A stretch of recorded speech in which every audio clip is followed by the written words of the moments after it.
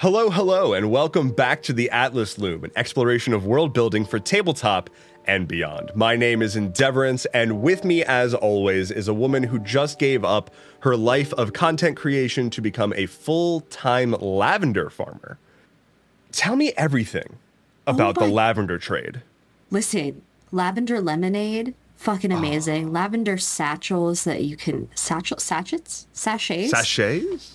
Is it actually pronounced sachet? I'm going to sachet. Isn't sachet? That's dancing, right? When you sachet, it's like that's just flourish, kind of?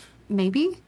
Oh, okay. Lavender, literally anything is so fucking good, dude. I had lavender limoncello the other day. Holy fuck. Oh, that's allowed?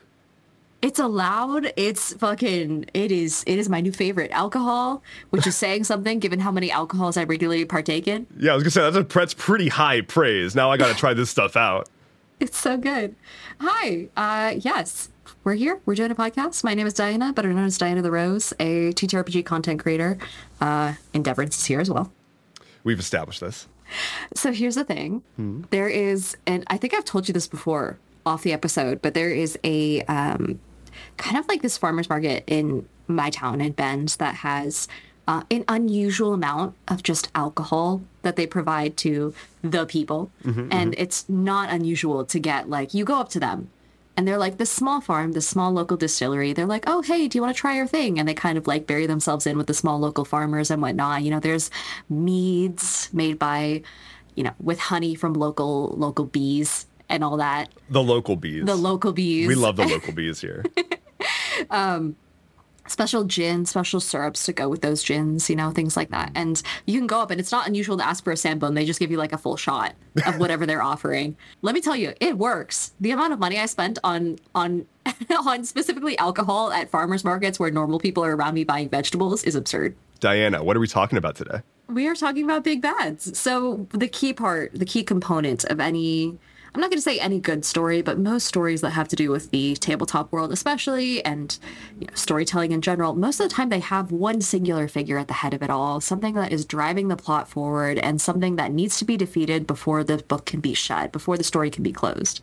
And so today, Dev and I are going to talk about the best ways to go about crafting a big bad, and also kind of like the peripherals leading up to the big bad, how you can portray them, how you can kind of foreshadow their arrival, and even what happens after they die.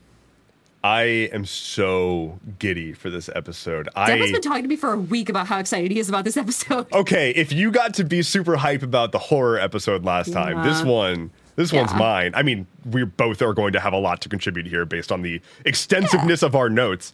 But in terms of being hype, this is the one that I'm hyped for. I love a big bad. And we'll talk about a whole bunch of examples and whatnot today. But like... all of my favorite media, like as we were thinking about prepping for this, I was just kind of like thinking through my favorite stories, my favorite examples of villains, and all I realized was like, oh, wait a minute, literally all of my favorite stuff is because the villain was really good. That's what makes me excited. It's like the hero's journey, sure. How cool is the bad guy, though? I don't care about the hero. Show me the villain. The entirety of the Far Cry franchise and like Breaking Bad, which is like considered frequently one of the best pieces of film of all time, is watching the creation of a big bad and like dealing with other big bads along the way. It's just, oh God, it's all so good. We're going to talk about all of this. I'm going to stop myself from just leaping from topic to topic though. Where do we even begin? I think leaping from thing to thing is actually a good starting point because I know we both have this in our notes, so it's a very easy Diana and Dev get along and have the same opinion on something for once type vibe. But when it comes to big bads, obviously they're the center point of your story, but you also want to make sure that they're not the entire story itself. Making sure that once you craft your big bad, you have a couple of like what I call commanders or lieutenants. Other sort of, like henchmen that lead up to your big bad. You need to have those stepping stones. Right? If you have just one singular goal that maintains itself for the entirety of your storyline or your TTRPG plot line, it gets kind of boring. Like, it's just like, oh, you're at level 1 and you have this big bad who's at level 20 and you just like idle your way up the levels until you reach the point where you can fight this one person. Having tunnel vision on them is not super exciting. you're level 1 and the big bad is level 20, but maybe you have one of its henchmen who's running a local village on the big bad's behalf who's level 5. And it's like, okay, that's immediately attainable, you know? And once you defeat them, they give you information on how to get to the guy who's at level 10. That gives you info on the guy who's at level 12. And then you go to the guy who's at level 17. And then that last level 17 guy gives you the level 20 guy's weakness. You know, something where it's like you're moving up a ladder and not making a beeline straight towards someone who's entirely out of your reach. Lots of thoughts. Okay, so first of all, I fully agree that the best way to get started with your big bad is to not start with your big bad. You come up with the abstract concept, like what is their goal, what are they doing, what, you know, they're probably not even going to show up in the story for a little while, and maybe shouldn't, because a really great way to introduce them is via these lieutenants or henchmen or whatever you want to call them, is have those people talk this big bad up, have their own sort of like sub goals that fracture out from what the big bad is doing. And so it's like they're doing their own thing. They are in their own way a medium bad, but it's in service to the biggest of the bad. I am currently replaying Undertale out of nowhere. Such a good game. Such a good game. But if we like ignoring just everything else about that game, because there's a lot of big bad in that game. So much. The flow is it's perfect, right? So you start the game, and spoilers, here we go. Spoilers for Undertale. Audience, if you haven't played Undertale and for some reason you've managed to get this far without spoilers, please, for the love of God, do not go see, like, literally stop the Atlas Loop, hit pause, play Undertale, and then come back. It is so important that you do not have that game spoiled. Yeah, absolutely. So I don't want to spoil the game, but I do think it is an immaculate example. So I will, in post, just right here, hit pause, or if you don't feel like playing Undertale, in post, I will say the timestamp that you should go to. You're going to want to skip to like 10 minutes and 45 seconds. Okay, cool. Welcome. So in Undertale, you have very discrete sections that lead up to the finale, one of the finales. And I'll leave all that out. We don't need to talk about that. But you start with your exposure to a caring figure who wants to help you, who wants to be motherly to you. She wants to support you, but that's not what you need right now. And you push back against it, and she feels forced to use force against you to stop you from moving. So like, not really a big bad, but it's your first experience with adversity. From there, you're introduced to essentially a joke of a boss. Like, you're introduced to this character who's way over the top, very silly, completely incompetent. And his whole goal is like, he's like, I want to capture you so I can be special. But then he's like a goofy goober and like can't really go through with it. And you fight him, and it's a silly fight and whatnot, but it's an actually kind of challenging first boss. And then you start moving a little bit further, and now you are running into the next segment, which the boss of this segment is actually threatening, actually dangerous, is a warrior who can screw you up pretty bad, who the previous guy, who was just a kind of a pushover, he like super looks up to this warrior, and she is painted throughout the entirety of this segment as like foreboding and can destroy you. Everyone keeps talking about how she's amazing and can kill anything, and it's the only reason that everyone's safe is because of this woman. And then once you eventually defeat her, or whatever you end up doing with her, you move on to the next phase, which is a much more. It's the murder robot. It's the fashion murder robot who doesn't really give a shit about you, but you are there, and they're like, well, you're here, we might as well have some fun. And so like, you've gone from sort of like pushing past these different people who are trying to stop you to here's just a robot that's toying with you and is your last challenge before you make your way to the finale. And so you have these stepping stones where you're getting increasingly harder people pushing back on your progress and treating you differently, starting with treating you with love, treating you with respect, treating you with anger, treating you with I don't give a shit if you live or die before you even get to the boss. And it's just full disdain at that point. Yeah. And then not to mention that there's 3-4 different final bosses and whatever, but all along the way, you are being told by these people who represent ultimately the final boss, like, I'm going to stop you before this happens. Like, you're making a mistake. This is wrong. You shouldn't be doing this. And you kind of have to convince them that you're right or kill them. But most of the game is not about killing. Well, depends on how you play it. Depends on how you play. I think another extremely great example and much simpler. Oh, wait. Spoiler ended. Okay. We're good. We're good. Come back. Hey, audience. Welcome back. For those who haven't played Undertale, please go buy it. It's a great game made by a small creator. Please support them. It's fantastic. Incredible. Also, fuck it, the soundtrack.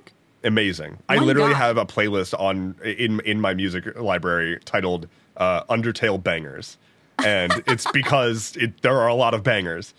I think a much simpler example of lieutenants sort of talking up the big bad is Starfox 64, which, if you haven't played, the big bad of that game is Andros. He's just sort of this big floating head, big bad evil guy. He just wants to control the galaxy. There's not a whole lot going on there, but every single boss at the end of every single level, as they're dying, like, their dying words are essentially like, "You'll never defeat Andros." Or like, "I'm going to serve I'm going to like wipe the floor with you and deliver you to Andros as a reward." Or like, you routinely fight with this like enemy crew that keeps getting like newer and newer ships from Andros, and they're like, "We're gonna show him what we can do with this," and like everyone's talking up Andros the whole time, and you eventually fight him and defeat him and whatnot. There's nothing super special there, but the whole point of the game is you're fighting your way to Andros, and every step of the way you've got your current level boss specifically telling you that Andros is gonna fuck you up. Oh, 100%. And just like from a technical standpoint, that whole stepping stone thing just makes it possible. So like, if you can't defeat that middling creature, there's no way you can defeat the big bad. Like, it is a checkpoint for you and it's a checkpoint for the players, which is why it's necessary. And you never really see a storyline that just goes straight to the big bad, like, ever. Because it doesn't make sense from a technical standpoint, above the table and also below the table. And yeah. I remember, so I've mentioned before that like game design and development, shocker, is a big passion of mine, and there's a lot of discussion about like what makes a good boss fight, and we're not gonna get into that in this episode. We'll probably get into encounter design later on, but in this episode, I think what Diana said of like, if you can't beat this, there's no way you can beat the next thing. A good boss fight it's an evaluation. It's a test. You are testing the player to see, have they learned what they need to learn? Are they capable? Are they at a power level that they should be at? And like, how do they handle increasingly adverse situations? Are they ready to move forward? That's what a boss is. In video games, usually it's a hard stop. If you can save and load, you hit a boss, they beat the shit out of you. You're like, well, I'm not getting past this right now. I guess I'm not good enough yet. In a campaign, there are other ways to go about, not party wiping, but basically having the party get turned away from a challenge that they're not ready for yet. Exactly. It's a necessary evil. A necessary we should big call bad that evil. That should be the episode title. Necessary evil. Evils. Perfect episode title. All right, doing it now. Good. See, this is the creative process at work, folks. Title. Necessary evil. Okay. I do want to touch back on that one point that you mentioned about like in Star Fox 64. That was the name of the game, right? I'm not old. Okay, solid. It's a not to imply that it's that old of a game. I know. The thing you mentioned where the generals, the lieutenants were like, "Oh, just wait till you meet this person." The concept of rumors surrounding a big bad.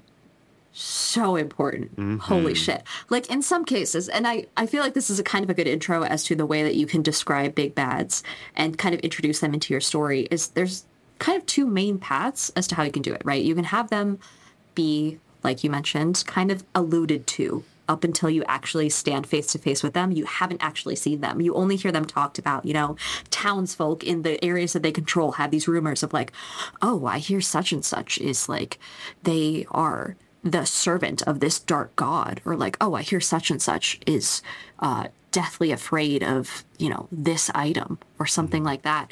Those rumors can be true. They can be false. Play with that as a DM, as a GM, as a storyteller. And you can basically make it so that the person who is behind the curtain is just that, behind the curtain the entire time up until you actually confront them. And that's kind of one way to do it, you know. The other way is a lot of fun, but it has to be done carefully. Having the big bad be present the entire time that your party is going through their storyline. And Curse of Strahd does this very well. And again, going back to Curse of Strahd, I'm so sorry. I'll find another module to fall in love with eventually, but until then, audience, you're fucking stuck with me.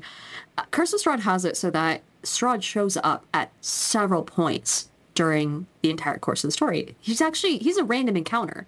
There is a chance where you roll a d20 every fucking hour that you're on the road, and if you roll a 20, Strahd just shows up. He just shows up, he beats the shit out of your party for fun, and then he walks away. And that in itself is kind of another example of like, yeah, you're not strong enough to fight me, just wanted to prove it, sort of a vibe. But also like, you know exactly what his abilities are from the start, and your party has to, the entire course of their journey is not just getting to him, but also figuring out how to counter each of those abilities that he has. Whereas the other end of things, where you just hear rumors, is like kind of a mystery wrapped into the whole adventure, and the whole storyline is not only are you trying to get to this person, but you need to find out who they are before you get to them, and what their abilities actually are, and if these rumors are true or not. So that's kind of like the two opposite ends of the spectrum as to how you can introduce a big bad. There's a mixture you can do there as well. And I've done this a couple times in campaigns where you have rumors and they've been there the whole time. Largely where there's people talking about the big bad and you've heard all these rumors about them. And then you finally meet the big bad and it's an NPC that you've been hanging out with the whole time. It's like a person who's been hiding in plain sight. And you, like, all of the rumors are true. You just didn't realize it. Like, you just didn't put two and two together. And now you're face to face with this person who you should have suspected the whole time. Oh, yeah. The problem is that's such a trope, especially in, like, TTRPGs nowadays, where it's like, oh, yeah, the big bad is someone who's just, like, this lowly character who has their whole villain arc at the same time that these characters have their, you know, their hero arc. That's such a trope that if you go about it, make sure you do it so carefully so that the players don't just walk into episode 1, see some... And Arlo, actually, our friend Arlentrick did a skit on this not too long ago where he described a scenario where, you know, session 1, his players were walking into a town and then they see an old man get shoved into the mud by some guards, and the old man stands up and shouts at them and goes, "You guys will regret this." And then the party just stands there and they're like, okay, well, obviously that's a bad guy. Like, we should just end this now. And then they go and they, like, shove it, they, like, kill him while he's sitting in the mud. And so, like, that sort of vibe you want to stay away from, making sure it's not too obvious. But yeah, like, someone who you've known the entire time being a big bad or in cahoots with the big bad is, like, such a dramatic flair that you can add to your story. Yeah. The approach that I tend to take is less of the big bad has their genesis during the campaign, and more the big bad is already established, but is hiding in plain sight. Like, they are comfortable with their plan and comfortable on, like, maintaining appearances, and could just be some random shopkeeper in a town somewhere that everyone trusts and you have no reason to suspect. But the signs were all there.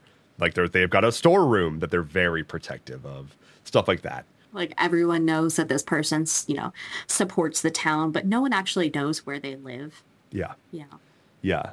The other thing that you can do with that is you can have multiple NPCs that really seem like they could be the big bad. Like, they could be the obvious big bad. And I love this. I love having an NPC that's like, this person is way too put together. Like, this person has way too much control in any given situation. They are more powerful than I think they should be. There's something else going on here. That something else could be anything, but it's also a very good distraction to let you continue to have the actual big bad sort of slide under the radar. I specifically love doing this with, like, heads of factions, people who are very powerful, they have a lot of, like, political pull, or there's rumors. It's easily believable rumors of, like, they are abusing their power, or they have a desire to take over the world. And, like, obviously they've got a private army at their disposal, or they're, like, amassing this incredible amount of power. But it turns out that they have an alternative reason for it. They're amassing all of this power to try to, like, revive their dead wife. Something like that. Like, something noble or good. But you thought they were trying to do something evil because it's so believable. Oh my God. Which goes straight into, I think, the biggest point that the both of us have with regards to how you create a good BBG is the best bad guys come from people with good intentions. Mm-hmm. Good guys make the best bad guys. So, and honestly, the crux of making a good bad guy, one that's morally gray, one that's a little bit questionable, one that actually has good intentions but poor paths to doing it, is just taking a world problem that has a reasonable solution, or maybe it doesn't have a solution yet, and just giving your big bad guy a shitty solution to that problem. You know, someone looking for revenge. A common trope is someone who is, you know, they didn't start off evil. They were just some shopkeeper. But while some adventurers came to town, defeating some other evil encroachment of some demons or whatever, the collateral damage killed that shopkeeper's family and, you know, shop and everything that they knew and loved. And that shopkeeper then goes on to become a big bad. And it's all just like part of some grand revenge plotline. But at its heart, it's relatable. And every big bad, I feel like, and you can do big bads that break away from this, you know, that are just evil for the sake of being evil. But at its heart, the best big bads, in my opinion, are somewhat morally gray. Like, they have a relatable reason for doing what they're doing. If we're talking about like alignment chart stuff, if we put it in the context of alignment chart, which again, I want to first be clear that like the lawful, chaotic, good, evil chart, it's a nice framework. It's not perfect. And it's like simplistic. As much as I love to figure out like where do they slot in, that's a fun exercise. It's not all encompassing. But if we do just take that for a moment, I think what you're talking about here is essentially chaotic evil, pretty boring. Yeah. Chaotic evil just being, I'm doing evil for evil's sake. And that's not relatable. That's just, oh, okay, here's an obvious person we kill. Like, the thing that you're getting at here, I think, is, at least the reason that I like doing this, is having the party question themselves. They're face to face with the big bad, but maybe he's not so bad. Maybe he's kind of right. Maybe he's got a point. Or even the opposite, where your players are like, oh God, am I evil? Like, I have the exact same way of thinking as this person. My favorite go-to when it comes to that sort of example is someone who is a big bad only because they're in service to like a greater deity or a god. And this works especially well in high fantasy settings where you have classes based around gods, you know, clerics and paladins and whatnot. If that cleric and that paladin comes up against a big bad who is the exact same as them, also a cleric, also a paladin, also a servant to just the opposite type of deity, and that, you know, servant, that big bad goes, yeah, my God is absolute. Like, I believe what they're doing to be absolutely correct. Or even turning, you know, using some variation of that cleric's own words against them. And then that cleric defeats the big bad, but walks away from it thinking, like, are they really that different? Making you see yourself for who you are. That's that's a good big bad forces you to come to terms with understanding your character, understanding what you want, understanding what your purpose is, and if that truly aligns here. It's like you said, like, see if they can hold up a mirror to you and shake your foundation at a fiction level, not just a wow, you really drained all my hit points, but at a my character is now having a crisis. That's what we're trying to go for here. Oh yeah, the whole good little soldier trope. Oh my God. Amazing, easy to play off of. The concept of someone just following orders. Yeah, sure. You're following orders. You're the, you know, patron to some wealthy duke who's hiring your party to go off and do something. But also, so's the big bad. They're just bowing down in subservience to someone else. So I want to take a quick step back and talk a little bit more about what you mentioned with having a goal, but like a shitty way of approaching. Like a goal that makes sense, but a ridiculous approach or an extreme approach. Yeah. The Legend of Korra, the sequel to Avatar: The Last Airbender, the thing that they do, and it does get a little formulaic, and it's pretty simple. I don't think that it's like the best examples ever, but I think that they are very clear examples. Is they take a concept, usually it's like a political goal or ideology, and they take it to the extreme, and that's the big bad's goal. Season 1 has a character who wants to eradicate benders because he is acknowledging the inherent inequality where there's some people in the world who have powers and some people who are mundane. And the people who have powers basically control the world. And the people who are mundane are just like normal citizens, more or less. And he is like, we need to eradicate bending. Season 2 has a bad guy who wants to return the world to its native form of being integrated between the physical plane and the spirit world, which essentially would bring about the end of humanity. But the season 3 villains are anarchists, and they believe that all hierarchy and all power is inherently morally unacceptable. And it's a group of 4 people who are all incredibly powerful, and we're all in these like varying, extremely high security jails that were designed explicitly for each one of them to not be able to escape. Oh. But something changes and they're able to escape, and they are now essentially going from place to place trying to take out world leaders, including the Avatar herself. In season 3, they successfully take out one of the most powerful world leaders. And in season 4, there's a power vacuum there that gets filled with a fucking fascist. And so the anarchists have been, 3 of them are killed and their leader is jailed again. And he finds out, like he learns about what has happened. He tried to make the world better shaped in his image, but in reality just created the world's worst, most dangerous fascistic threat they've ever seen. And so he accomplished the opposite of what he was going for. And he ends up having to turn around and help stop that from happening. Like, each season has its own big bad, and each big bad has a goal that does make sense. Equality, getting closer with the spirits that have been locked out of this world, giving power back to the people and stopping corrupt tyrants. A bad solution to a real problem, yeah. Basically. Yeah. I do want to go back to what you said about that one guy who was like, yeah, I wanted to bring down this one world leader because that's what I think is right, and then it ended up making a worse problem. Mm-hmm. That is, and this is kind of an advanced move on the side of writing stories and being a TTRPG, GM and things like that, is if you make it so that killing the bad guy, the big bad in your story, has a negative consequence that is unavoidable, that your players have to grapple with either as they're planning to take out this big bad or afterwards in the fallout. Oh my God, that creates such a good storyline and such a rich sort of plot that goes beyond just, this is our target, once they're dead, it's over.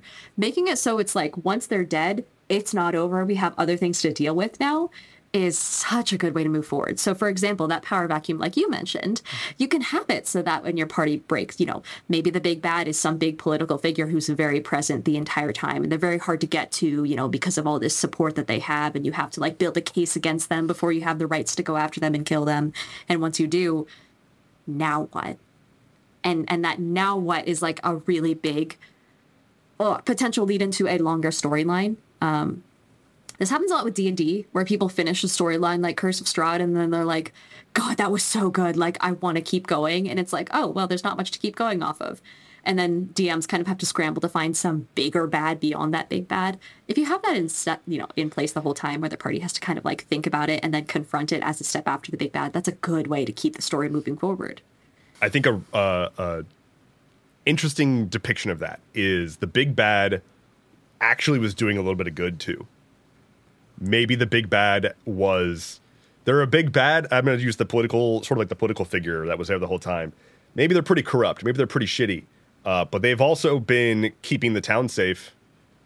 They have a vested interest in the safety of this town because it's where they're headquartered. And there hasn't been a bandit raid in years, because they've really upped the security. Yeah, there's a lot of bad stuff going on, and like they've got some ulterior motives, but you take them out and now you're responsible for this town, and you had no idea what they were keeping at bay. And now there's like a bandit lord who was biding his time trying to figure out how to take back over this town, and you just gave him the opportunity. And there you go. It's so good. And it makes it more morally gray, and moral grayness is kind of the crux of a good big bad. It's what separates the basically a good big bad from just, a dragon or some bestial being that's just acting off of its baser instincts. Which is still fine. Like, you can have that in your campaigns if you want, but like, it's not the deep, complex adventure that I feel like a lot of people, at least at our level, you and I, Endeavorance, are seeking from a proper storyline. Like, that's when it becomes more like a video game as opposed to like a TTRPG or a proper fleshed out complex story. Yeah.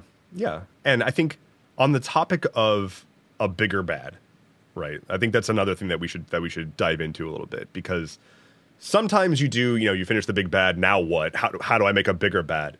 You also might want to start with the biggest bad and make sub-big bads. We talked about, like, henchmen and lieutenants, but you can have multiple big bads that have multiple, like, layers to them. So you've got, I think a good example...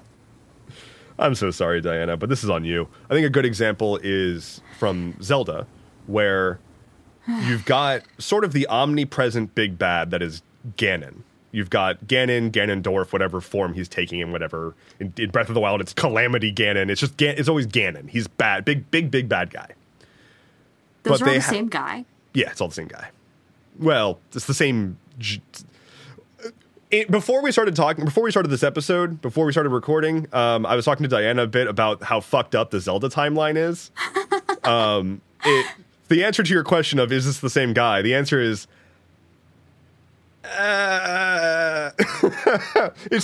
it might not be the same guy, but it's the same vibe. How's that? What? Like, Link is not always the same Link. It's a different guy each time. Yeah, no, every Link is a different Link. What the fuck is up with this series? It's a fucked up timeline. So Ganon is the big bad always, but there are certain games. Usually, it's like the second game in a given generation, where it's like the first Zelda they put out in a given generation. It's like you just go directly to Ganon, but then the second game will usually have like an alternative big bad, and sometimes there's no Ganon, but usually there's like a big bad, and then it turns out big bad was just working for Ganon. But that works, and it lets you play with some fun shit. So, for example, in Twilight Princess, which is probably the darkest Zelda game, Ganon is not a thing for a while. The big bad's name is, I don't actually know how it's pronounced, it's Z-A-N-T. I think it's Zant or Zant. I'm going to say Zant. And Zant is he's this usurper of the throne of the Twilight world, and the queen of Twilight, who he like kicked out, is now your like traveling companion, and she's like working with Link to try to like get her throne back. But he is this like ominous figure who ejected the Queen of Twilight, and now he's the usurper of the throne of Twilight. Big, scary, spooky dude who's like, he shows up at like the end of all like the first like 5 or 6 dungeons. He shows up and like animates something that is the boss of that dungeon, and he's like, have fun, bye, and leaves. And so it's just like, wow, this guy is like untouchable. He's got a lot of power. This is spooky.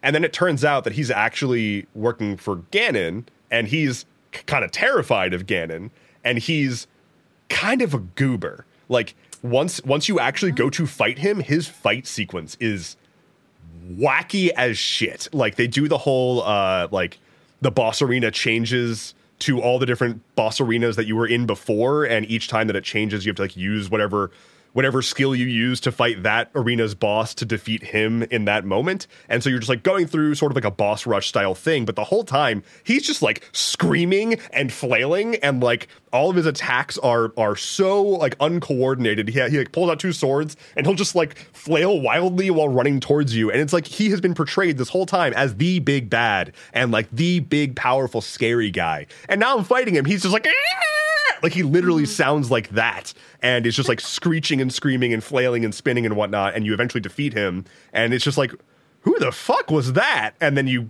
move on to the actual big bad of the game, which is Ganon, who is a formidable force who's actually terrifying, and you understand that like this guy was just a fucking puppet. He was painted as the big bad, but he was just a convenient distraction while Ganon was doing his actual shit, and this guy was more than happy to receive all of this power and get placed on a throne, and now he's in charge. He's like, oh, hey, wow, I'm real cool. Where previously I was just like some schmuck. But he's still just some schmuck who was painted as a big bad.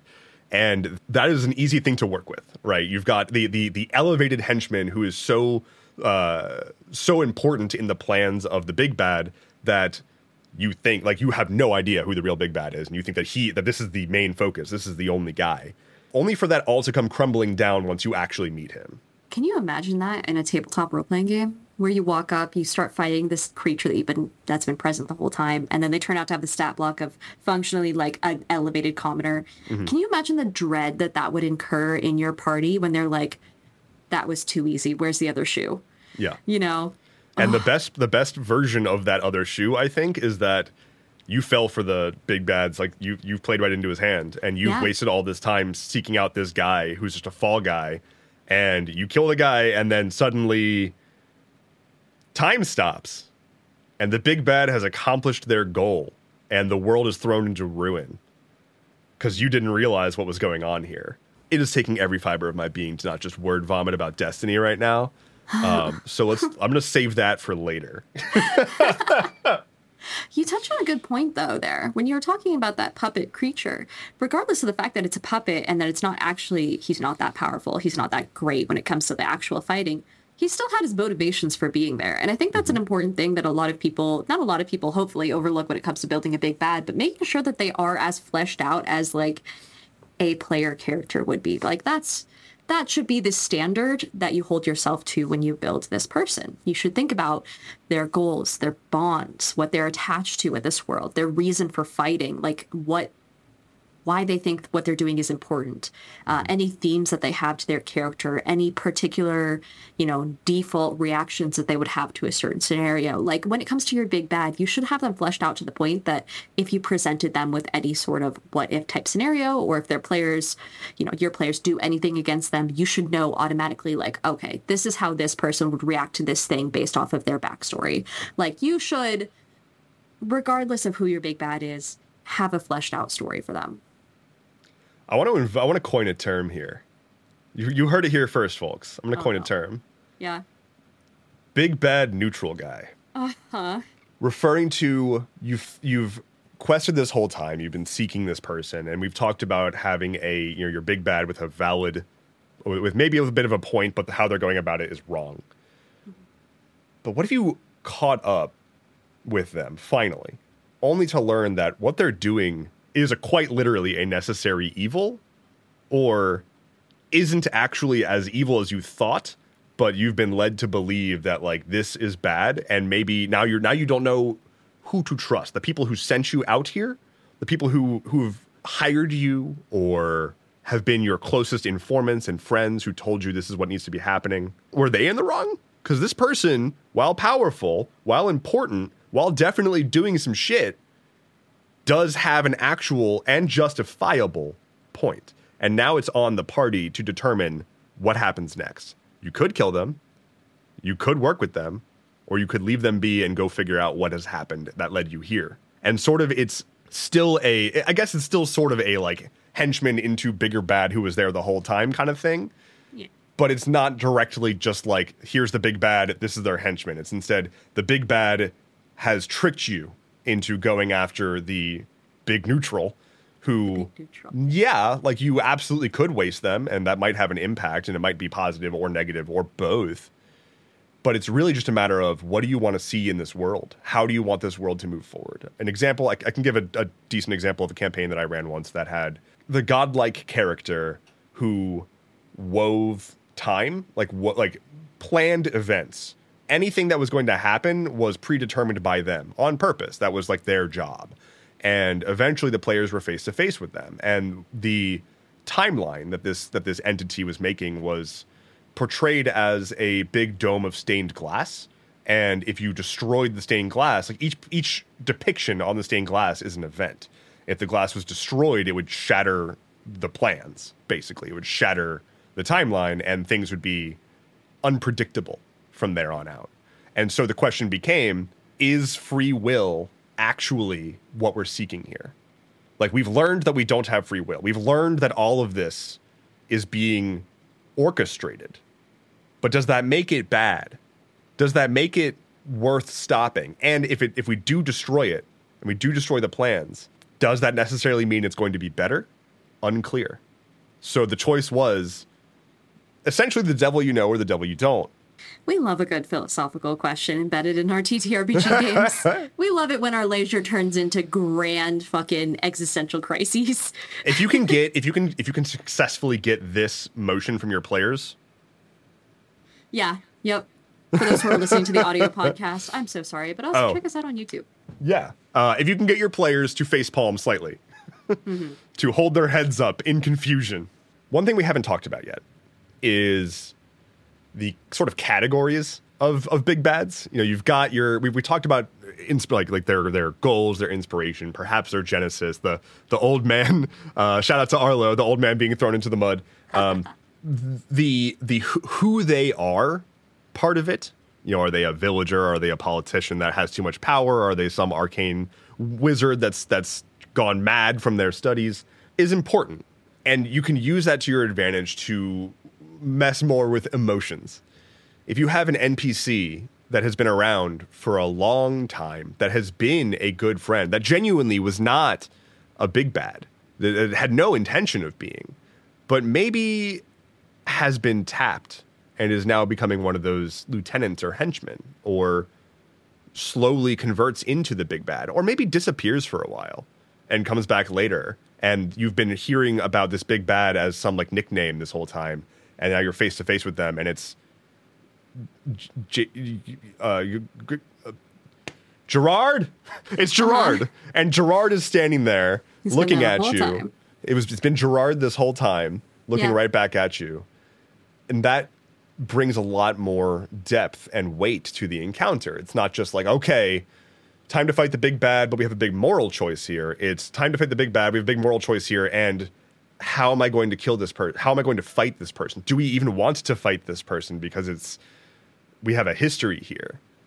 Bonus points if you can have them doing big bad stuff that doesn't directly actually harm the players, so the players could have reasonable doubt or some kind of reason that they could use to not actually kill the big bad in that case, or maybe try to approach it like the goal being, how do we neutralize the threat, but we don't feel good about just killing them. And you can do the same thing with player characters, especially player characters who have died or who have been retired for some reason. You bring them back as a big bad. Maybe they got kidnapped or something. You might want to okay it with the player first, but always a fun time. That's what I tell my my audience whenever they're like, yeah, like I really want to try this new character class, but like I'm afraid to tell my DM that I want to switch in tracks entirely. And I'm like, listen, you tell your DM that you want to retire an old character, they're going to foam at the fucking mouth. Especially if they watch my stuff, because then they'll be like, yeah, sure, just give me your character sheet. Promise I'll do nice things with it.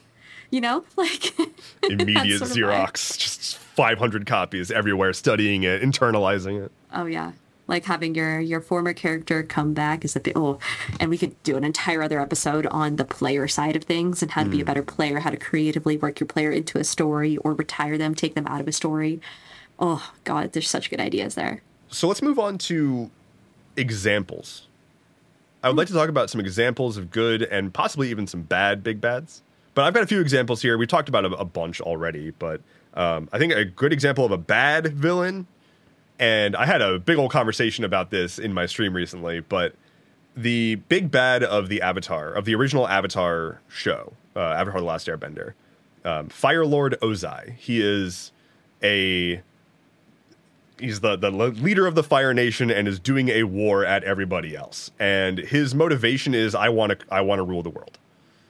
And it works because he's mostly not in the show. He's mostly just a force of evil that puts a timer on the hero's journey.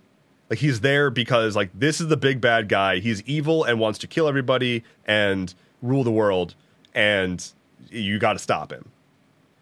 There's not a whole lot more than that. But there are really, really great, well-fleshed out villains, and villains who have redemption arcs, and villains who have really great reasoning for why they are how they are. They were forged that way through childhood trauma, and this is how they express it now. And like, whether or not that validates them, like, they're still evil, but you learn why. That they're not just fueled by unbridled rage and a desire to rule the world. They're fueled by, I am hurt, and I was hurt in these ways, and I'm now either overcompensating or just never adjusted. But then you've got the big bad. You know, after all those people are defeated, you just have big bad, and he's just like, I'm so evil! Like, yeah, it's fine, and Mark Hamill voices him, which is pretty fun, but like... Oh, really? Oh, yeah. Shit. But he's still just, I am evil. I want to destroy the world. Like, he quite literally is like, I'm going to set the world ablaze and rise from it as the Phoenix King. And it's like, okay, you're just mad. It's the chaotic evil, right? It's again, it's just like falls flat, and it's like, okay, cool. Like, the big flashy fight in the end. He's very strong, big fight, cool stuff. But like, the complex motivation, morally ambiguous-ish evil is from the smaller henchmen in that show. Which brings up a good point about redemption arcs. Do you ever make that a like possibility for the big bads in your campaign? Yes, that is a serious yes. Mm-hmm. Oh man, because I feel like people build villains with the concept that, and I've seen this in a couple different like big APs and whatnot. The concept that there is no redemption for them, and that's what makes them truly bad in the end. Is like, even if the characters come into the story and they're like, oh shit, I see this person's motivation. Like, I see the source of their troubles. I see why they're doing what they're doing. And then they go up to the big bad and they're like, hey, like, I see you. Like, you don't have to do this. Like, the whole, like, I get it. I understand. But take my hand. Like, we can be good. And then that moment when the big bad, like, slaps away the player's hand and then is like, no, sorry. I'm set. I'm doing what I'm doing. Fuck you. And then that's what hammers them home as truly evil, quote unquote, truly evil in the end. That sort of turnaround is kind of controversial, because I feel like a lot of people go one of two ways. They either make big bads that are redeemable, or they make big bads who seem redeemable, but who in the end, like, there's no check that you can make. It's just nothing can happen to save this person from the brink. Yeah. I mean, I actually prefer to not kill my big bads. I prefer for them to live. I prefer to have a second half of their story. Sometimes, obviously, they just die. Like, that's it's not like I can do that every single time. And there are stories where it's just necessary. And also sometimes it's just, I don't feel like it. Just let them die. Cool. End of story. Closure. But if you have a long sort of like endless ongoing campaign kind of a thing. So this is actually a thing that I took from, of all games, this game called Littlewood, which is a very cute, like, it's like a cozy game that has been sort of like stripped down to its bare essentials. And it's just like cute pixel art, build a little town, have people move in. It's super fun. It's really, really, really good. And they just like streamlined everything. So wonderful, cozy game. But the point is, the premise of the game is you've finished your grand adventure and now you're ready to settle down. And so you go to some plot of land and build a little town and make some friends and people move in. And different characters move in over time and like have different requirements of like things you got to build for them. But one of the characters that moves in is the big bad evil guy from the adventure that you finished. And they have amnesia, and they don't remember what happened, but they have nowhere else to go because everybody hates them. And so they move into your town and you're chill about it. And they're like, I'm so glad that we can be friends now. Like, I can't believe that we were enemies before. Like, they play it up. Obviously you don't know what it was. Like, they hand wave what the adventure was and what this person did, but they make it clear, like, this was the big bad. And whatever you did when you defeated them wiped their memory. And that is such a good idea. Having the big bad, the players maybe defeat them, something happens, they're thrown into some big swirling vortex of magic, an ambiguous end to them, right? Not just like you blew off their head or their corpses on the ground, but they were just taken in some way and then are gone for a long time. Maybe an entire story arc passes. And then later on, you're just in a town and you look out of the corner of your eye, the local fruit vendor is very familiar. Oh, yeah. But he's just the local fruit vendor and truly is just the local fruit, like doesn't understand, doesn't know who they were. Maybe it's amnesia. Maybe they are just trying to get a new start. Like maybe they remember everything and they ran off and you've now blown their cover and now you've got a whole new storyline. And maybe they've learned the error of their ways. Maybe they've grown. Maybe they have a family now and something to protect, and the presence of you being there and being the people who could out them and them knowing that you've previously defeated them, they now feel threatened of what they've finally been able to build for themselves and lash out or fuck with you in new ways or something. Yeah. Or even better, team up with you against the next big bad. That's always fun too. And it brings in the whole concept, like this nature versus nurture debate, and what happens when that person who left behind their old life is pushed to bring that old life back out. That is the premise of Better Call Saul. And John Wick. I brought it back. We're here. We made it. I was excited to say that the premise of Better Call Saul because that was my next villain example. Oh, really? He's a villain? Yeah. Okay, so again, having not seen Better Call Saul. He's not the villain. It's not Saul.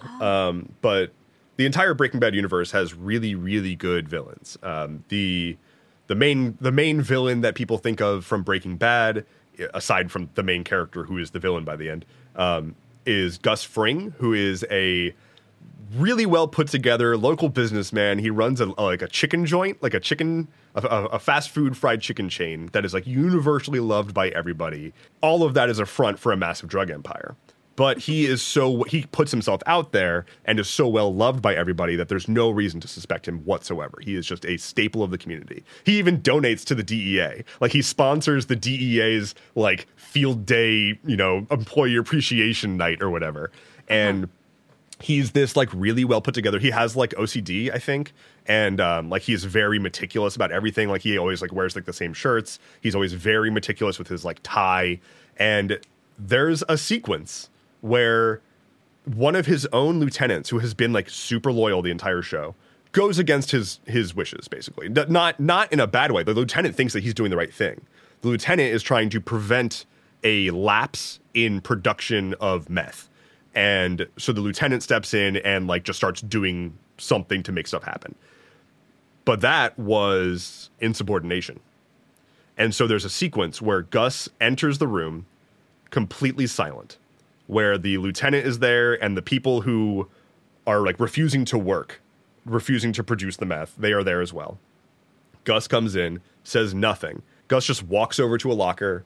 He slowly undoes his tie, slowly unbuttons his button-down shirt to just have his undershirt on. And then he slowly walks over to the group, stands behind his lieutenant, takes out a box cutter and slits his throat. And the blood goes spewing everywhere, all over the other people, all over everything. And Gus just stands there silently holding the guy while blood is spewing out of his neck until the guy collapses on the ground. Gus then goes back, cleans himself up, puts everything back together, makes sure his tie is nice and correct, and walks out. And it's like horrifying because he's so... portrayal. Yeah, the poise, the silence, the meticulousness, the fact that he is there to murder somebody... But he first needs to make sure he folds his clothes and make sure that everything is nice and neat and tidy before he murders somebody to make a point. Murders his own like second in command to make a point of, you do not go against my orders. Incredible. Anyway, he also has one of the best death scenes ever. But in Better Call Saul, Gus is there. It's Better Call Saul is a prequel. And Gus is like more or less getting established at the time. But one of the things he's doing is he's interfacing with the Mexican drug cartel. And the cartel kind of has their own people. They introduce a villain towards like the latter half of the show named Lalo, who is a representative of the cartel and is very suspicious of Gus. He's like the only person who can meet Gus's energy, so to speak. Like, everyone else is just like kind of worried about their own shit. Lalo is here being like, so why are things how they are here?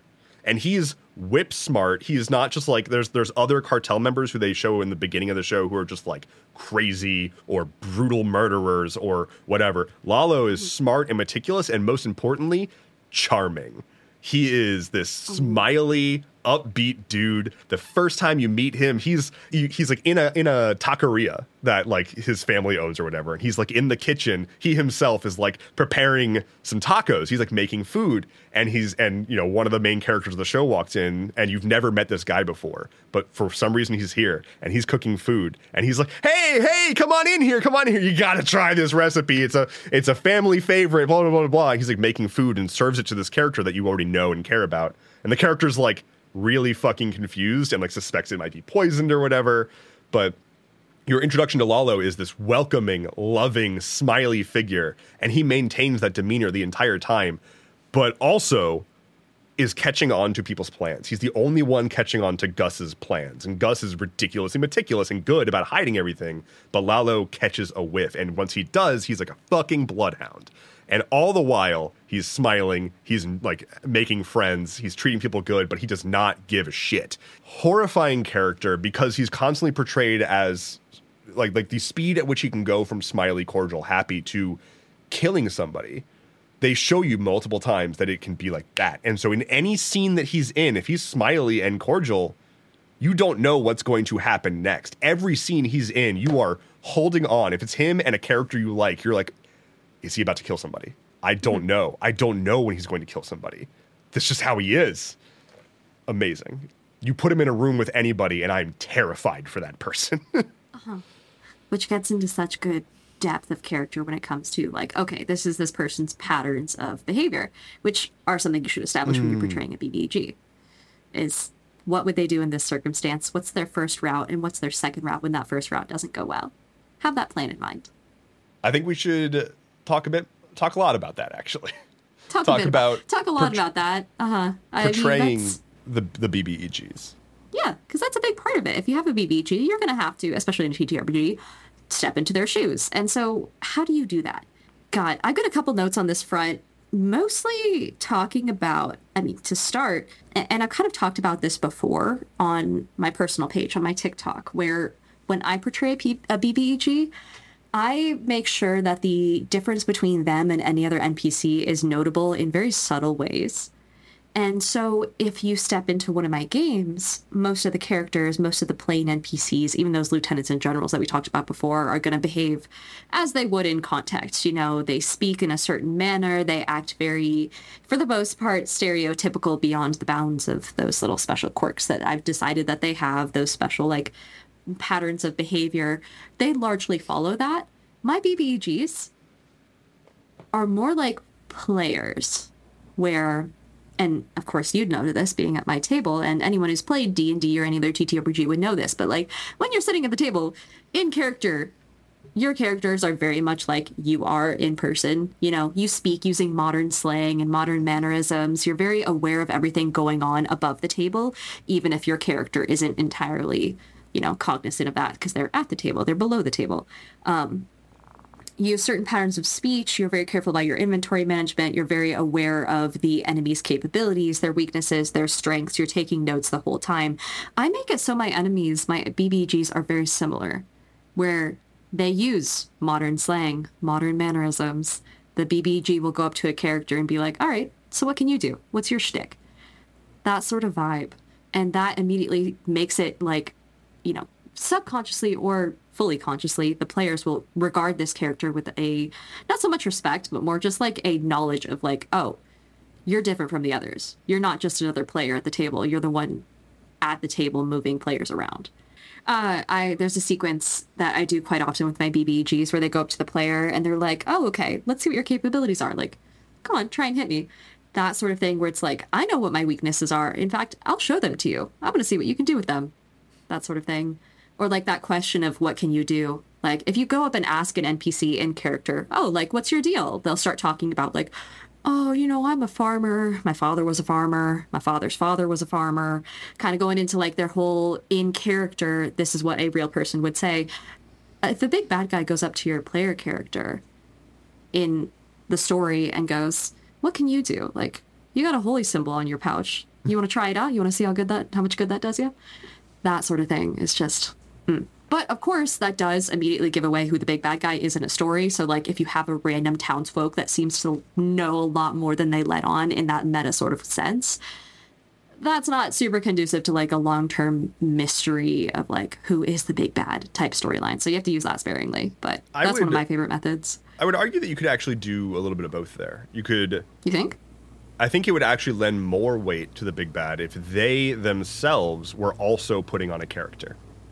If they themselves were intentionally, you know, hiding in plain sight and dumbing themselves down, and once met in the context of them being the big bad, completely different. Completely different vibe, completely different mannerisms. Mannerisms. That's something we should talk about. Come up with a tick.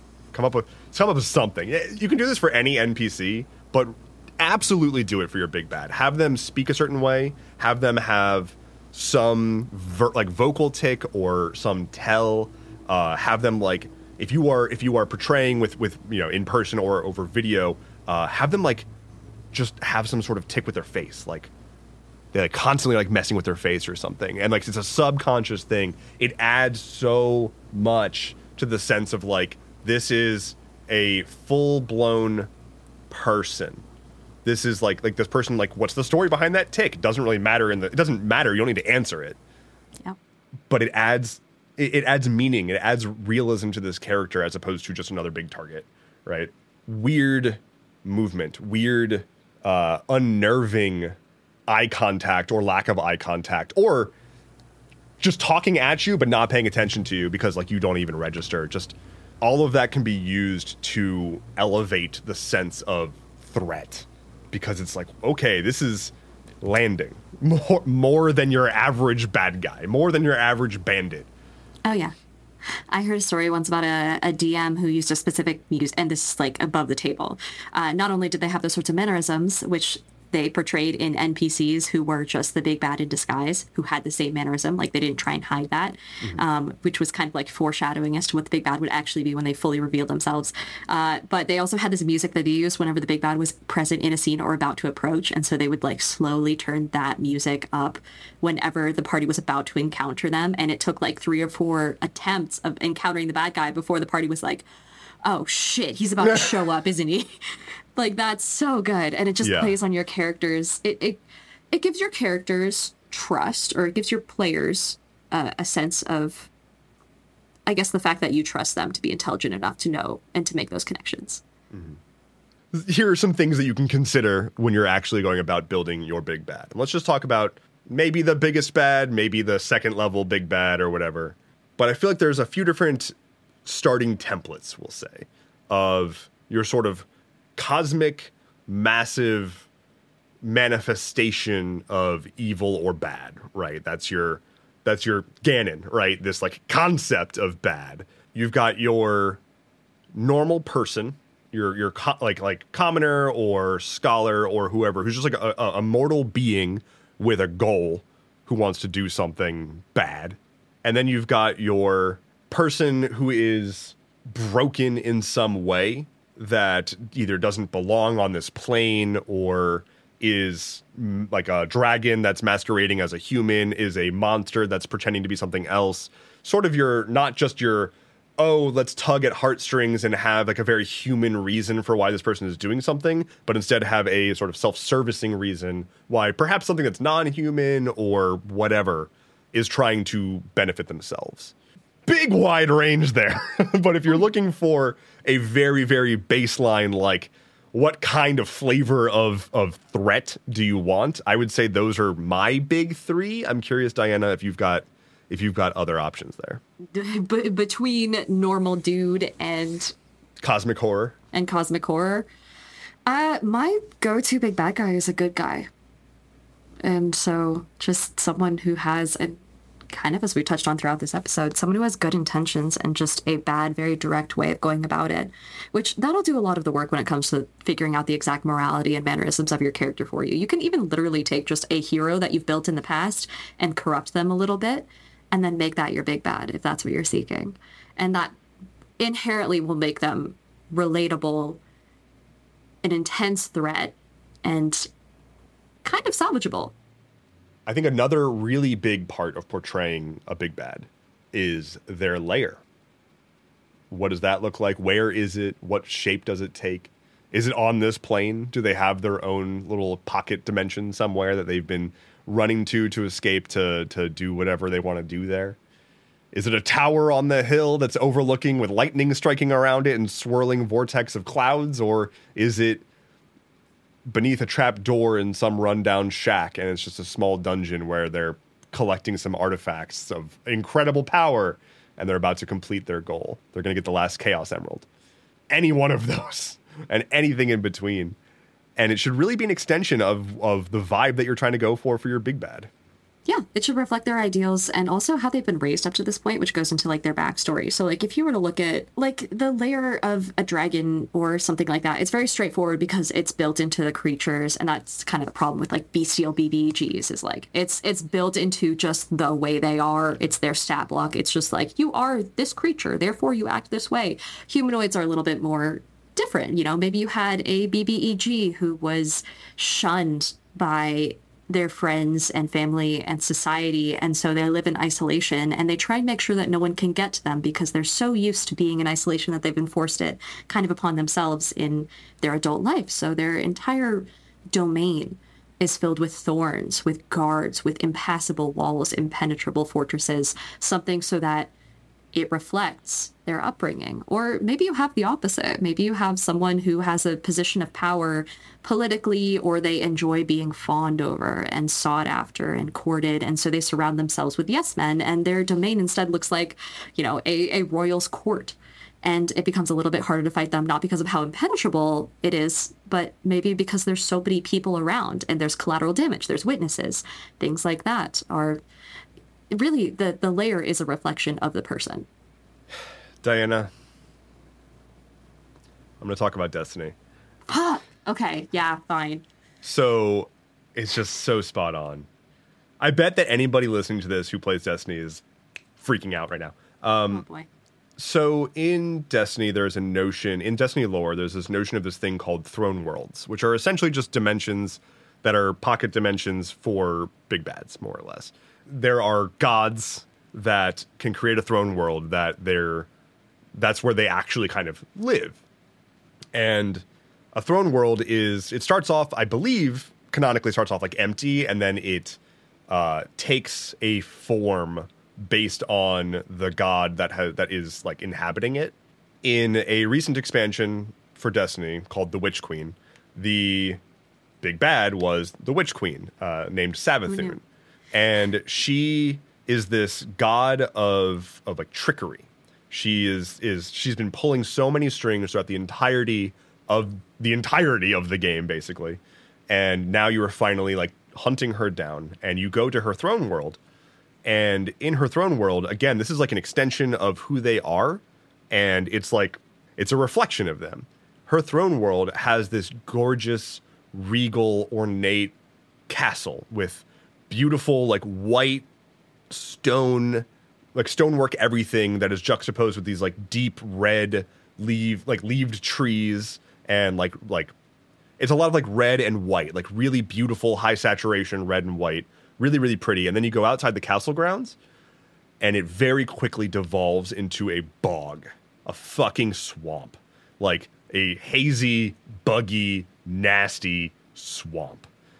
Because that is who she is. On the surface, she's put together, she has a plan, she is authoritative, she has this castle.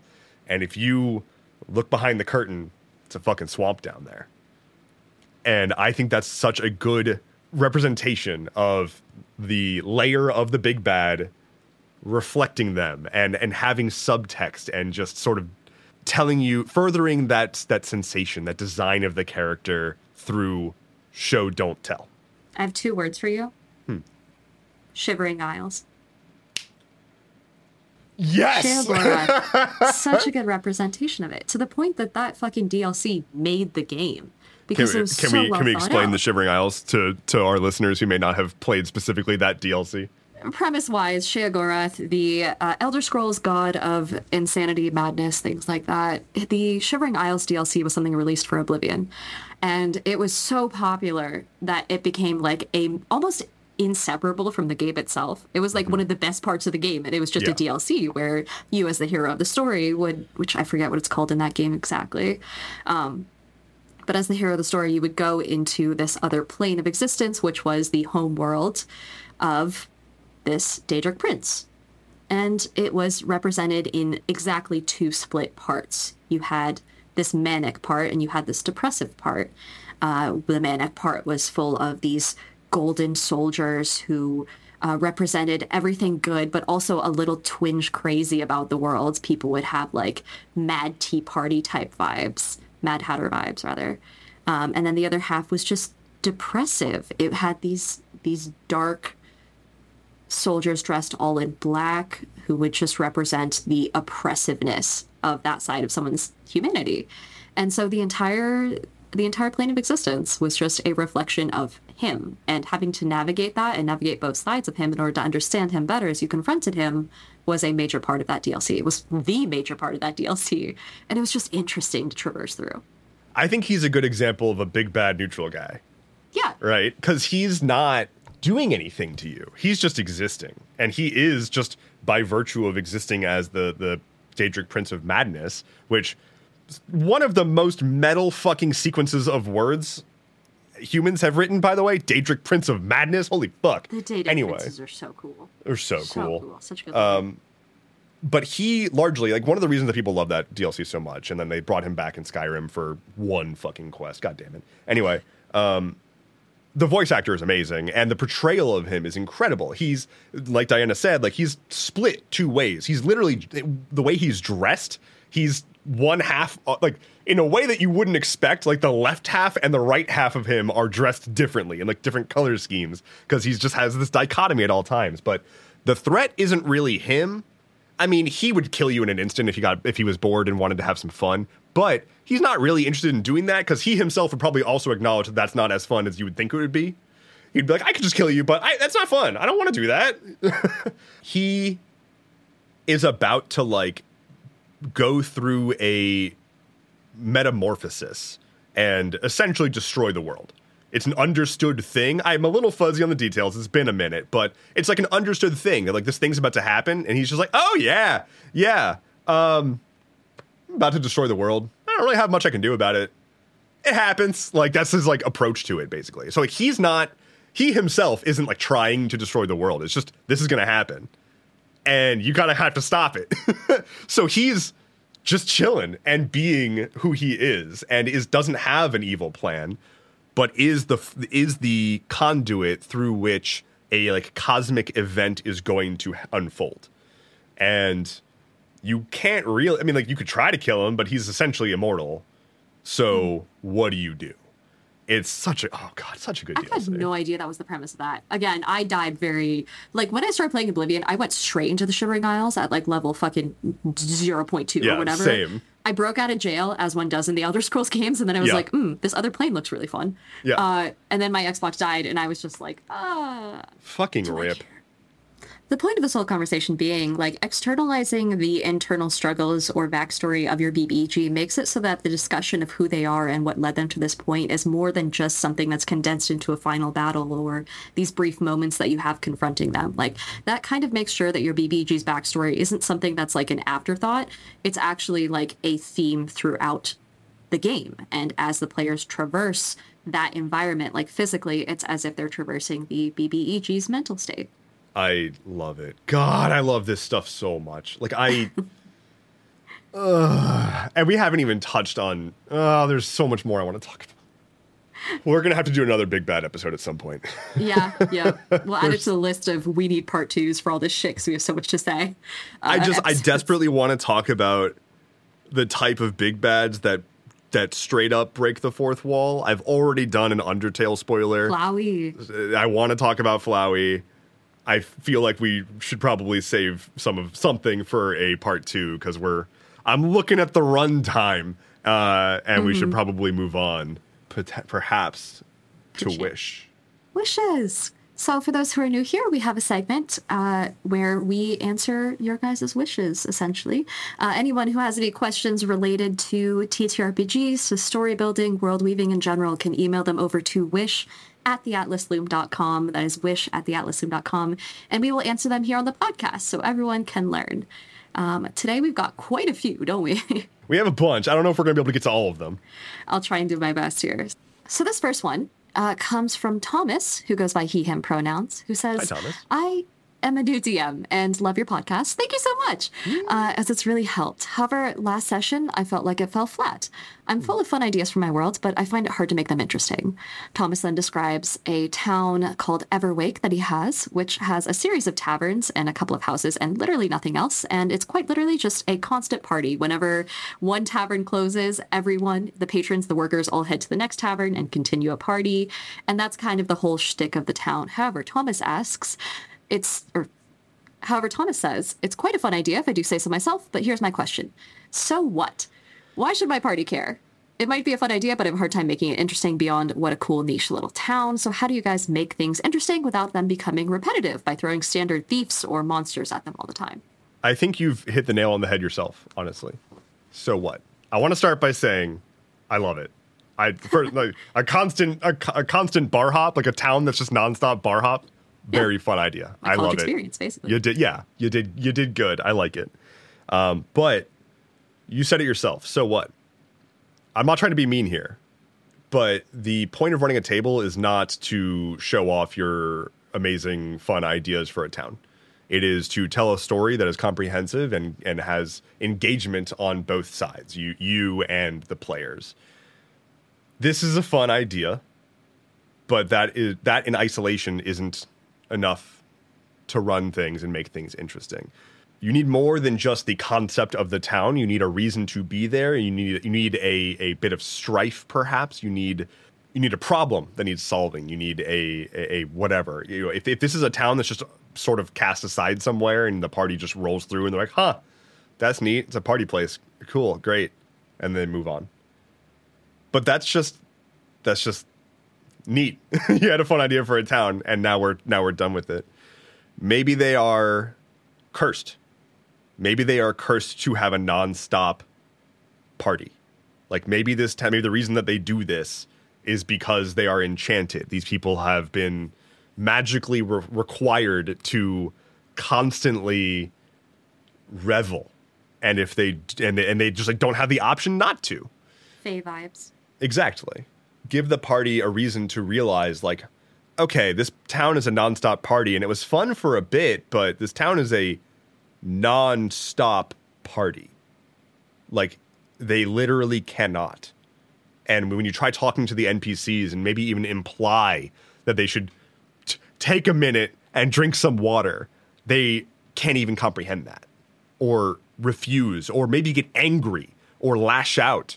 Like the magic that is controlling them is causing them to become violent at the notion of you trying to prevent them from doing the one thing that they are being commanded to do.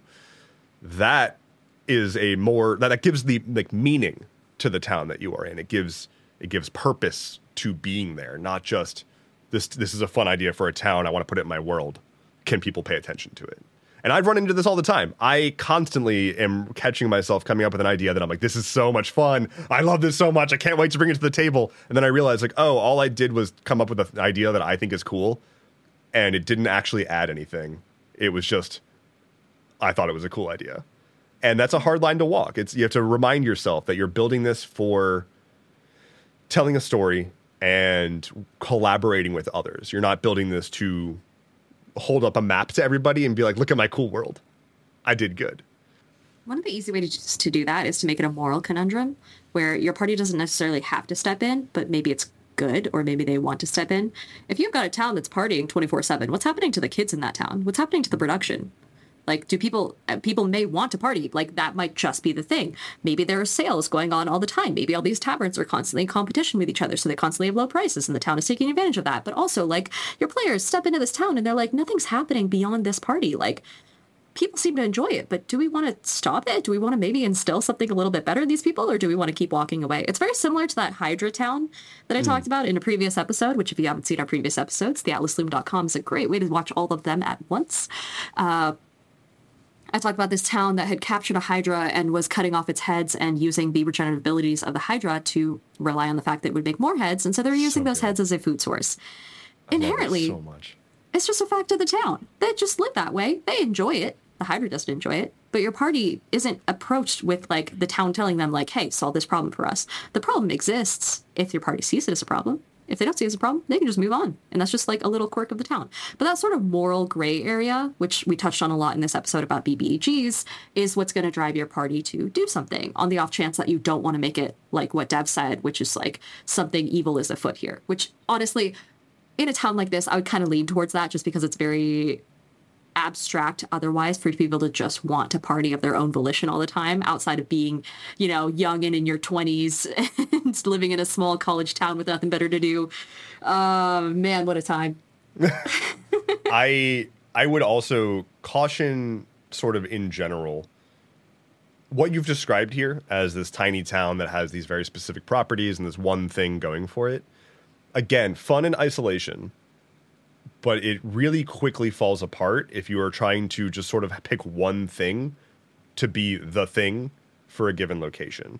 And it's okay to sort of start with a broad, like, singular idea for a town, but it needs to have more than just that one thing. If you want it to be notable, if you want people to be invested in it, unless it has a reason to be just that one thing, you probably want to have a little bit more going on.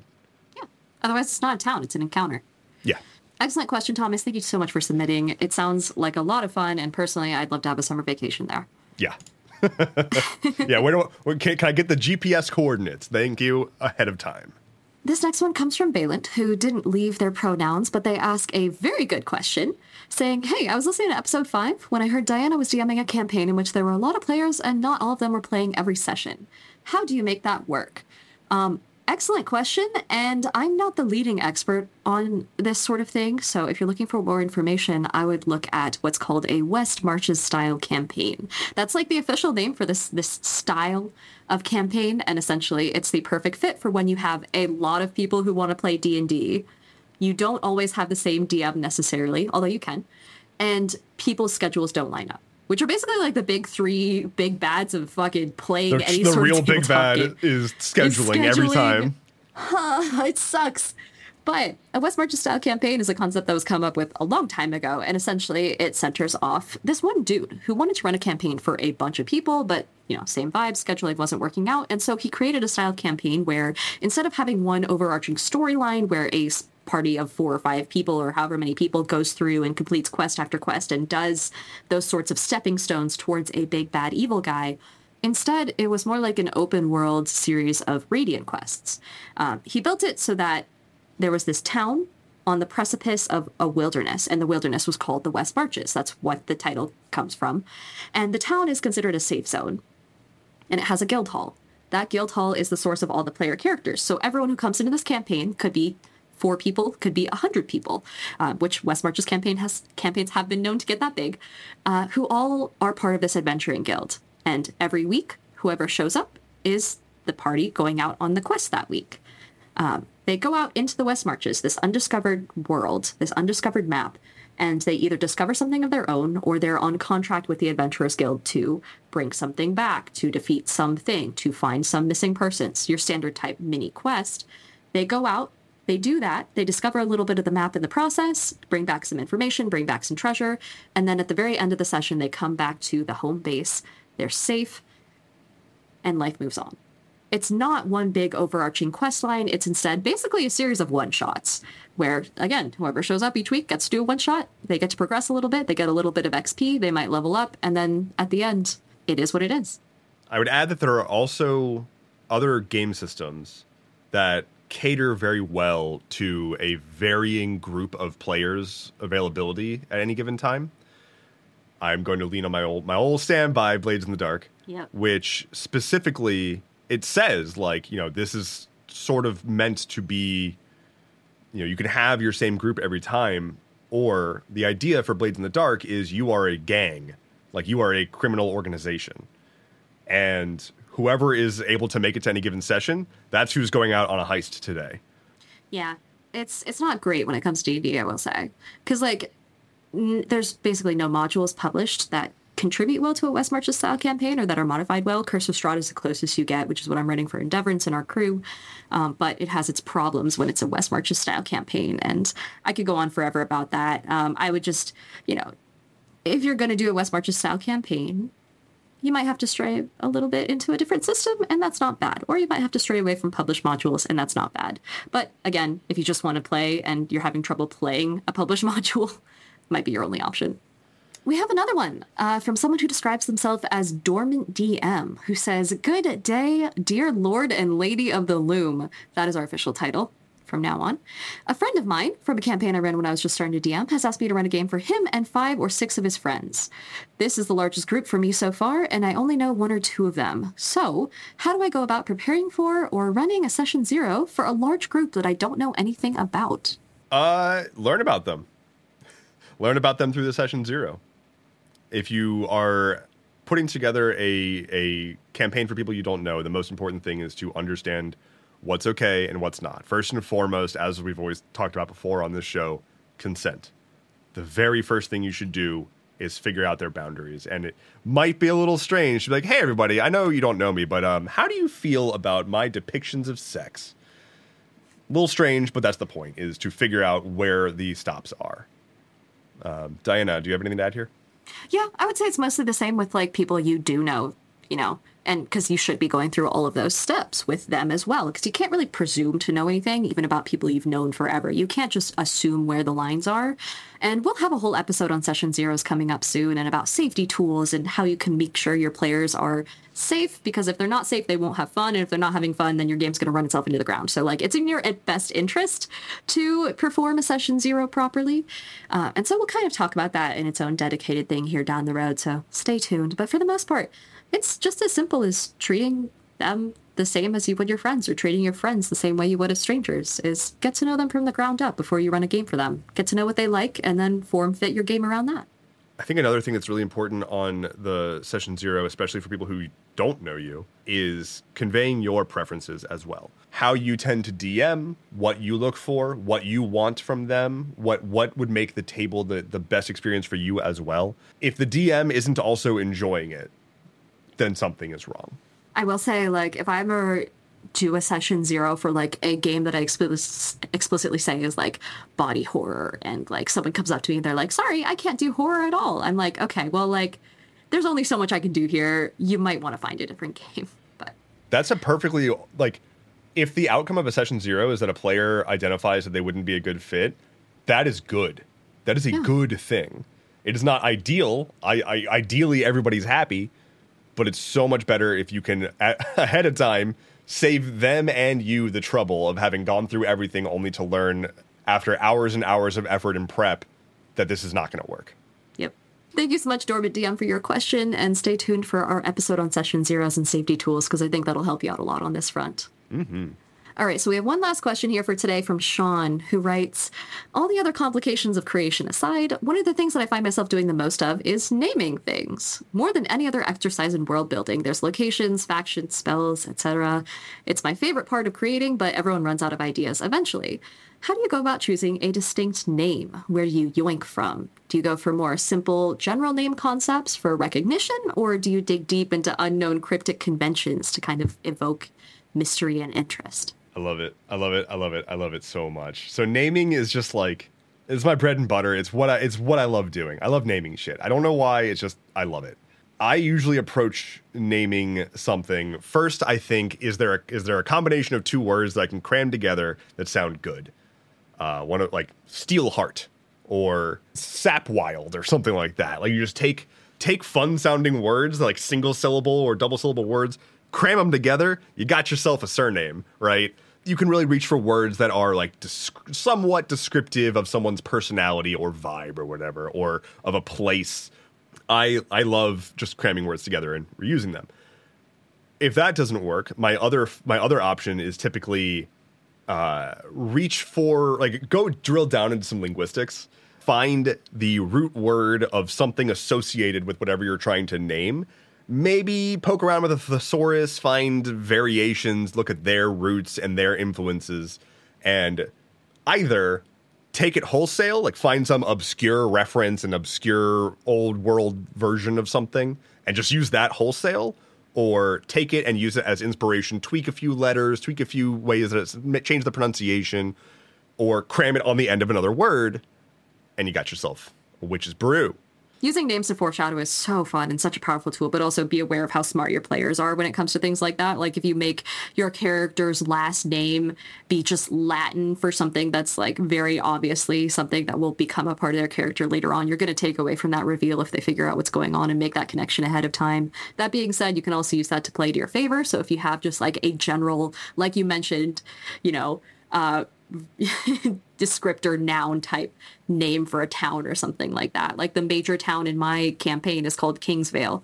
Mm-hmm. Literally just your standard fantasy name, because in the end, that's kind of what you can expect. It's your standard fantasy town.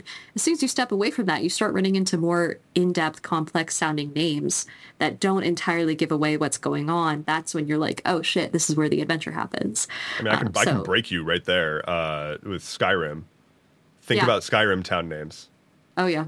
Riverwood, Whiterun, Windhelm. Like, it's literally just taking two words and cramming them together, and it sounds rad. But yeah, if all else fails too, I lean super heavily on Fantasy Name Generator, especially as someone who quite literally yoinks entire storylines and renames everything in those storylines to make them a little less obvious that I've yoinked them. I just mash the random button on Fantasy Name Generator until I find something that sounds relatively nice and a little bit obscure, and then I call it good. So don't be afraid to use that as well. But really, really nothing wrong with that. And I use I use generators all the time. You got to just fill stuff in sometimes. In any case, thank you so much for your question. We greatly appreciate it. Well, that's going to do it for our wishes for today. Thank you, everyone, for your questions. It's always a joy. Send us a wish at theatlasloom.com. I want to again say that we are both super, super thrilled to be going to PAX East in late March. That is what, March 21st through 24th, I believe? Nailed it, yes. In Boston. And Boston is in Massachusetts, which is, I hear, a place. A place with the worst fucking airport. I will take every opportunity to shit on the Boston Logan Airport. Oh my God, that would be a whole bonus episode on its own. Let me fucking tell ya. Heathrow has entered the chat. I actually liked Heathrow. I had no problems with Heathrow, except for the fucking expensive shit that they have for sale. God damn it. That's so, not a fucking rant. If you're about to board a flight from Boston Logan to Heathrow and you want to just kind of make yourself feel better, a great way to do that would be to head to www.theatlasloom.com, where you can sign up to be a Gilded World Weaver. It's $5 a month to support the show, help us make more fun stuff, and you get access to a whole bunch of bonus content, cut content, behind the scenes, bonus episodes, all that kind of fun stuff. Diana puts in a lot of work to make these. You should come see them. It's so good. The bonus episodes are so good. It's They're really just fun. like, it's us fucking around. I think the most recent one turned into like 50% travel podcast and then like just us talking about your medical plights. And it's so good. It's so worth it. Anyway, my name is Endeavorance. You can find everything that I am doing at endeavorance.camp. I'm Endeavorance on TikTok. I stream on Twitch 3 times a week. We have a pretty dang good time, if I do say so myself. And you can see my very, very good dog in the background of my stream. So that's a good reason to tune on in. Diana, Yes, boy. I've never seen any of your content. I don't know who you are. In fact, I don't even know how you got here. If you could clear some of that up for me, I would love to know how to find you online. I don't even know who I am myself. That's a whole other question. My name is Diana Faye, better known as Diana of the Rose on all platforms. I'm mostly on TikTok and Twitch doing a lot of what we do here, which is helping people be a better, TTRPG player, TTRPG game master, and coming up here in 2024, I'm going to be in at least 6 actual plays. So keep an eye on at Diana of the Rose for more info on those as they come up. Yeah, I think that's about all we got for you today. Thank you so much for listening in. Our paths will cross again soon, but in the meantime, keep on weaving your worlds.